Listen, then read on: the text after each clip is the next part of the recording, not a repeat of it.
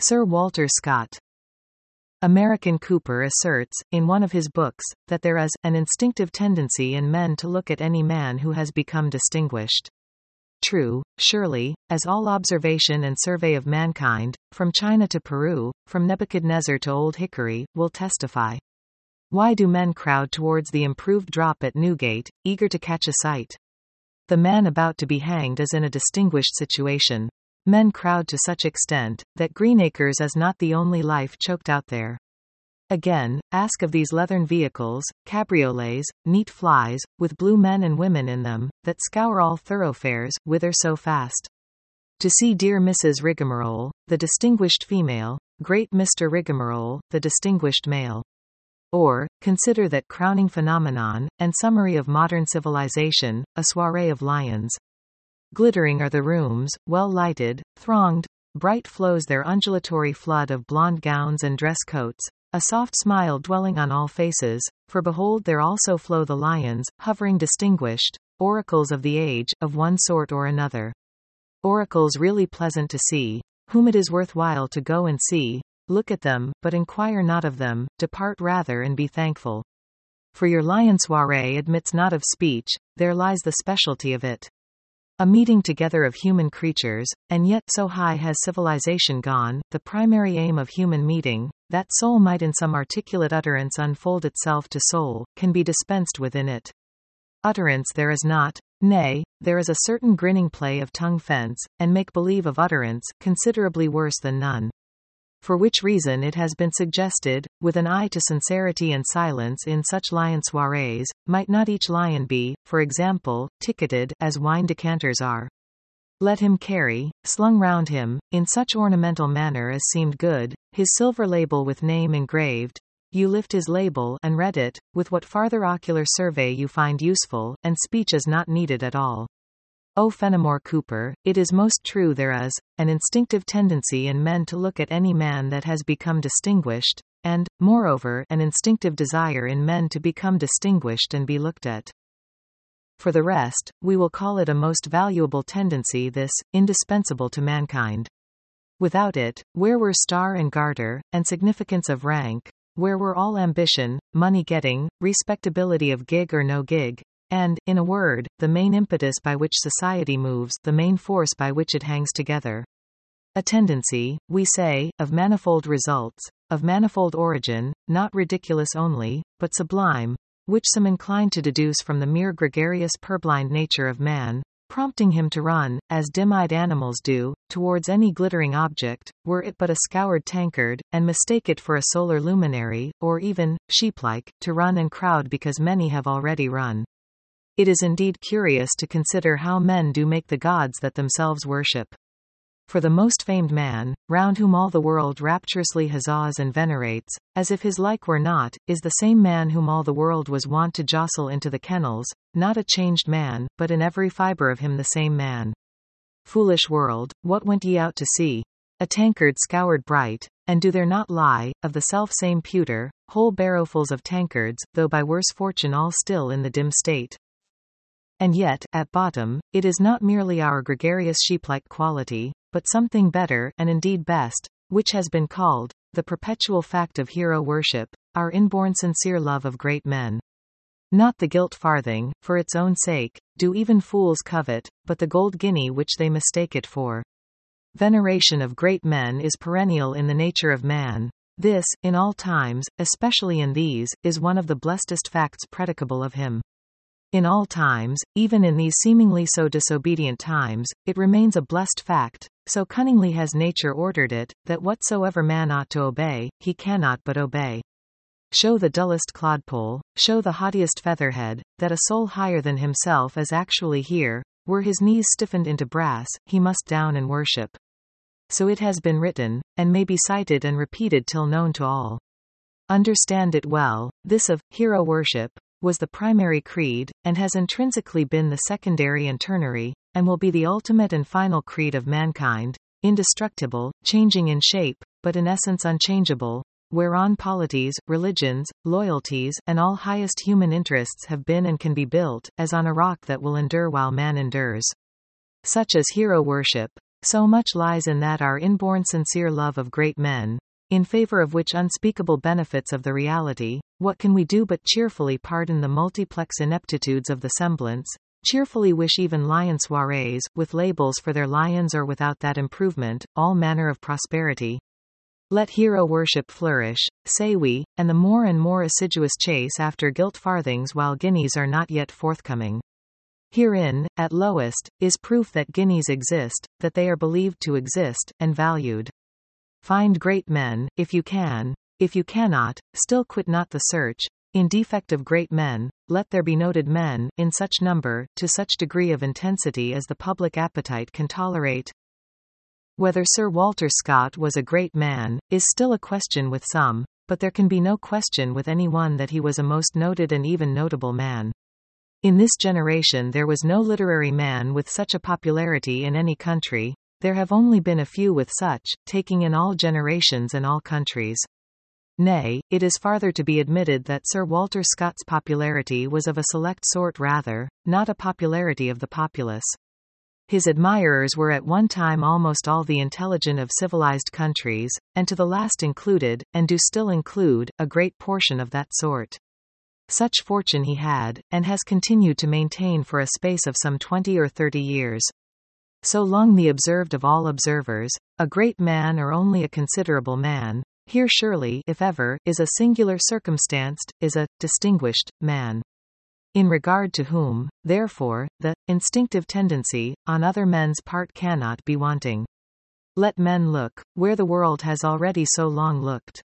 And now, while the new, earnestly expected life, by his son-in-law and literary executor, again summons the whole world's attention round him, probably for the last time it will ever be so summoned, and men are in some sort taking leave of a notability, and about to go their way, and commit him to his fortune on the flood of things, why should not this periodical publication likewise publish its thought about him? Readers of miscellaneous aspect, of unknown quantity and quality, are waiting to hear it done. With small inward vocation, but cheerfully obedient to destiny and necessity, the present reviewer will follow a multitude. To do evil or to do no evil, will depend not on the multitude but on himself. One thing he did decidedly wish, at least to wait till the work were finished, for the 6 promised volumes, as the world knows, have flowed over into a 7th, which will not for some weeks yet see the light. But the editorial powers, wearied with waiting, have become peremptory, and declare that, finished or not finished, they will have their hands washed of it at this opening of the year.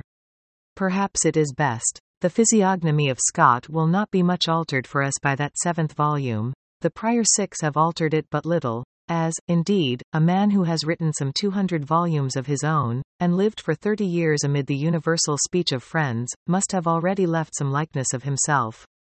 Be it as the peremptory editorial powers require. First, therefore, a word on the life itself. Mr. Lockhart's known powers justify strict requisition in his case. Our verdict in general would be, that he has accomplished the work he schemed for himself in a creditable workmanlike manner. It is true, his notion of what the work was, does not seem to have been very elevated. To picture forth the life of Scott according to any rules of art or composition, so that a reader, on adequately examining it, might say to himself, there is Scott, there is the physiognomy and meaning of Scott's appearance and transit on this earth. Such was he by nature, so did the world act on him, so he on the world, with such result and significance for himself and us. This was by no manner of means Mr. Lockhart's plan. A plan which, it is rashly said, should preside over every biography. It might have been fulfilled with all degrees of perfection, from that of the Odyssey down to Thomas Ellwood or lower. For there is no heroic poem in the world but is at bottom a biography, the life of a man. Also, it may be said, there is no life of a man, faithfully recorded, but as a heroic poem of its sort, rhymed or unrhymed. It is a plan one would prefer, did it otherwise suit, which it does not, in these days. 7 volumes sell so much dearer than one, ere so much easier to write than one. The Odyssey, for instance, what were the value of the Odyssey sold per sheet? 1 paper of Pickwick, or say, the inconsiderable fraction of 1. This, in commercial algebra, were the equation, Odyssey equal to Pickwick divided by an unknown integer. There is a great discovery still to be made in literature, that of paying literary men by the quantity they do not write. Nay, in sober truth, is not this actually the rule in all writing, and, moreover, in all conduct and acting? Not what stands above ground, but what lies unseen under it, as the root and subterrene element it sprang from and emblemed forth, determines the value. Under all speech that is good for anything there lies a silence that is better. Silence as deep as eternity, speech as shallow as time. Paradoxical does it seem. Woe for the age, woe for the man, quack-ridden, bespeeched, bespouted, blown about like barren Sahara, to whom this world-old truth were altogether strange. Such we say is the rule, acted on or not, recognized or not, and he who departs from it, what can he do but spread himself into breadth and length, into superficiality and salability, and, except as filigree, become comparatively useless? One thinks, had but the hogshead of thin wash, which sours in a week ready for the kennels, been distilled, been concentrated. Our dear Fenimore Cooper, whom we started with, might, in that way, have given us one natty leatherstocking, one melodious synopsis of man and nature in the West, for it lay in him to do it, almost as a Saint-Pierre did for the islands of the East, and the 100 incoherences, cobbled hastily together by order of Colburn and Company, had slumbered in chaos, as all incoherences ought if possible to do. Verily this same genius of diffuse writing, of diffuse acting, is a Moloch, and souls pass through the fire to him, more than enough. Surely, if ever discovery was valuable and needful, it were that above indicated, of paying by the work not visibly done, which needful discovery we will give the whole projecting, railwaying, knowledge diffusing, march of intellect and otherwise promotive and locomotive societies in the Old and New World, any required length of centuries to make. Once made, such discovery once made, we too will fling cap into the air, and shout, Iopian. The devil is conquered, and, in the meanwhile, study to think it nothing miraculous that 7 biographical volumes are given where one had been better, and that several other things happen, very much as they from of old were known to do, and are like to continue doing. Mr. Lockhart's aim, we take it, was not that of producing any such high-flown work of art as we hint at, or indeed to do much other than to print, intelligently bound together by order of time, and by some requisite intercalary exposition, all such letters, documents and notices about Scott as he found lying suitable, and as it seemed likely the world would undertake to read. His work, accordingly, is not so much a composition, as what we may call a compilation well done. Neither is this a task of no difficulty. This too is a task that may be performed with extremely various degrees of talent. From the life and correspondence of Hannah More, for instance, up to this life of Scott, there is a wide range indeed. Let us take the 7 volumes, and be thankful that they are genuine in their kind. Nay, as to that of there being 7 and not 1, it is right to say that the public so required it. To have done other, would have shown little policy in an author. Had Mr. Lockhart laboriously compressed himself, and instead of well-done compilation, brought out the well-done composition, in 1 volume instead of 7, which not many men in England are better qualified to do, there can be no doubt but his readers for the time had been immeasurably fewer. If the praise of magnanimity be denied him, that of prudence must be conceded, which perhaps he values more. The truth is, the work, done in this manner too, was good to have. Scott's biography, if uncomposed, lies printed and indestructible here, in the elementary state, and can at any time be composed, if necessary, by whosoever has a call to that. As it is, as it was meant to be, we repeat, the work is vigorously done. Sagacity, decision, candor, diligence, good manners, good sense, these qualities are throughout observable. The dates, calculations, statements, we suppose to be all accurate. Much laborious inquiry, some of it impossible for another man, has been gone into, the results of which are imparted with due brevity. Scott's letters, not interesting generally, yet never absolutely without interest, are copiously given, copiously, but with selection, the answers to them still more select. Narrative, delineation, and at length personal reminiscences, occasionally of much merit, of a certain rough force, sincerity and picturesqueness, duly intervene. The scattered members of Scott's life do lie here, and could be disentangled. In a word, this compilation is the work of a manful, clear-seeing, conclusive man, and has been executed with the faculty and combination of faculties the public had a right to expect from the name attached to it. One thing we hear greatly blamed in Mr. Lockhart, that he has been too communicative, indiscreet, and has recorded much that ought to have lain suppressed. Persons are mentioned, and circumstances, not always of an ornamental sort. It would appear there is far less reticence than was looked for. Various persons, name and surname, have received pawn. Nay, the very hero of the biography is rendered unheroic. Unornamental facts of him, and of those he had to do with, being set forth in plain English, hence, personality, indiscretion, or worse, sanctities of private life, etc., etc. How delicate, decent is English biography, bless its mealy mouth. A Damocles sword of respectability hangs forever over the poor English life writer, as it does over poor English life in general, and reduces him to the verge of paralysis. Thus it has been said, there are no English lives worth reading except those of players, who by the nature of the case have bidden respectability good day. The English biographer has long felt that if in writing his man's biography, he wrote down anything that could by possibility offend any man, he had written wrong. The plain consequence was, that, properly speaking, no biography whatever could be produced. The poor biographer, having the fear not of God before his eyes, was obliged to retire as it were into vacuum, and write in the most melancholy, straitened manner, with only vacuum for a result. Vain that he wrote, and that we kept reading volume on volume. There was no biography, but some vague ghost of a biography, white, stainless, without feature or substance, vacuum, as we say, and wind and shadow, which indeed the material of it was. No man lives without jostling and being jostled. In all ways he has to elbow himself through the world, giving and receiving offense. His life is a battle, insofar as it is an entity at all. The very oyster, we suppose, comes in collision with oysters. Undoubtedly enough it does come in collision with necessity and difficulty, and helps itself through, not as a perfect ideal oyster, but as an imperfect real one. Some kind of remorse must be known to the oyster, certain hatreds, certain pusillanimities.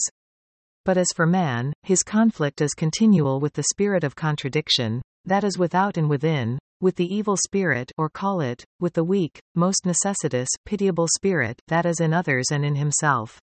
His walk, like all walking, say the mechanicians, is a series of falls. To paint man's life is to represent these things. Let them be represented, fitly, with dignity and measure, but above all, let them be represented. No tragedy of Hamlet with the part of Hamlet omitted by particular desire. No ghost of a biography, let the Damocles sword of respectability, which, after all, is but a pasteboard one, threaten as it will. One hopes that the public taste is much mended in this matter, that vacuum biographies, with a good many other vacuities related to them, are withdrawn or withdrawing into vacuum. Probably it was Mr. Lockhart's feeling of what the great public would approve, that led him, open-eyed, into this offense against the small criticizing public. We joyfully accept the omen. Perhaps then, of all the praises copiously bestowed on his work, there is none in reality so creditable to him as this same censure, which has also been pretty copious. It is a censure better than a good many praises. He is found guilty of having said this and that, calculated not to be entirely pleasant to this man and that, in other words, calculated to give him and the thing he worked in a living set of features, not leave him vague, in the white beatified ghost condition. Several men, as we hear, cry out, "See, there is something written not entirely pleasant to me. Good friend, it is pity, but who can help it? They that will crowd about bonfires may, sometimes very fairly, get their beards singed. It is the price they pay for such illumination. Natural twilight is safe and free to all. For our part, we hope all manner of biographies that are written in England will henceforth be written so. If it is that they be written otherwise, then it is still fitter that they be not written at all. To produce not things but ghosts of things can never be the duty of man. The biographer has this problem set before him, to delineate a likeness of the earthly pilgrimage of a man. He will compute well what profit is in it, and what disprofit, under which latter head this of offending any of his fellow creatures will surely not be forgotten. Nay, this may so swell the disprofit side of his account, that many an enterprise of biography, otherwise promising, shall require to be renounced. But once taken up, the rule before all rules is to do it, not to do the ghost of it. In speaking of the man and men he has to deal with, he will of course keep all his charities about him, but all his eyes open. Far be it from him to set down aught untrue, nay, not to abstain from, and leave in oblivion much that is true. But having found a thing or things essential for his subject, and well computed the for and against, he will in very deed set down such thing or things, nothing doubting, having, we may say, the fear of God before his eyes, and no other fear whatever. Censure the biographer's prudence, dissent from the computation he made, or agree with it, be all malice of his, be all falsehood, nay, be all offensive avoidable inaccuracy, condemned and consumed, but know that by this plan only, executed as was possible, could the biographer hope to make a biography, and blame him not that he did what it had been the worst fault not to do. As to the accuracy or error of these statements about the Ballantynes and other persons aggrieved, which are questions much mooted at present in some places, we know nothing at all. If they are inaccurate, let them be corrected. If the inaccuracy was avoidable, let the author bear rebuke and punishment for it. We can only say, these things carry no look of inaccuracy on the face of them, neither is anywhere the smallest trace of ill will or unjust feeling discernible. Decidedly the probabilities are, until better evidence arise, the fair conclusion is, that this matter stands very much as it ought to do. Let the clatter of censure, therefore, propagate itself as far as it can. For Mr. Lockhart it virtually amounts to this very considerable praise, that, standing full in the face of the public, he has set at naught, and been among the first to do it, a public piece of cant, one of the commonest we have, and closely allied to many others of the fellest sort, as smooth as it looks. The other censure, of Scott being made unheroic, springs from the same stem, and is, perhaps, a still more wonderful flower of it. Your true hero must have no features, but be white, stainless, an impersonal ghost hero. But connected with this, there is a hypothesis now current, due probably to some man of name, for its own force would not carry it far, that Mr. Lockhart at heart has a dislike to Scott, and has done his best in an underhand treacherous manner to disherrow him. Such hypothesis is actually current, he that has ears may hear it now and then. On which astonishing hypothesis, if a word must be said, it can only be an apology for silence, that there are things at which one stands struck silent, as at first sight of the infinite. For if Mr. Lockhart is fairly chargeable with any radical defect, if on any side his insight entirely fails him, it seems even to be in this, that Scott is altogether lovely to him, that Scott's greatness spreads out for him on all hands beyond reach of eye, that his very faults become beautiful, his vulgar worldlinesses are solid prudences, proprieties, and of his worth there is no measure.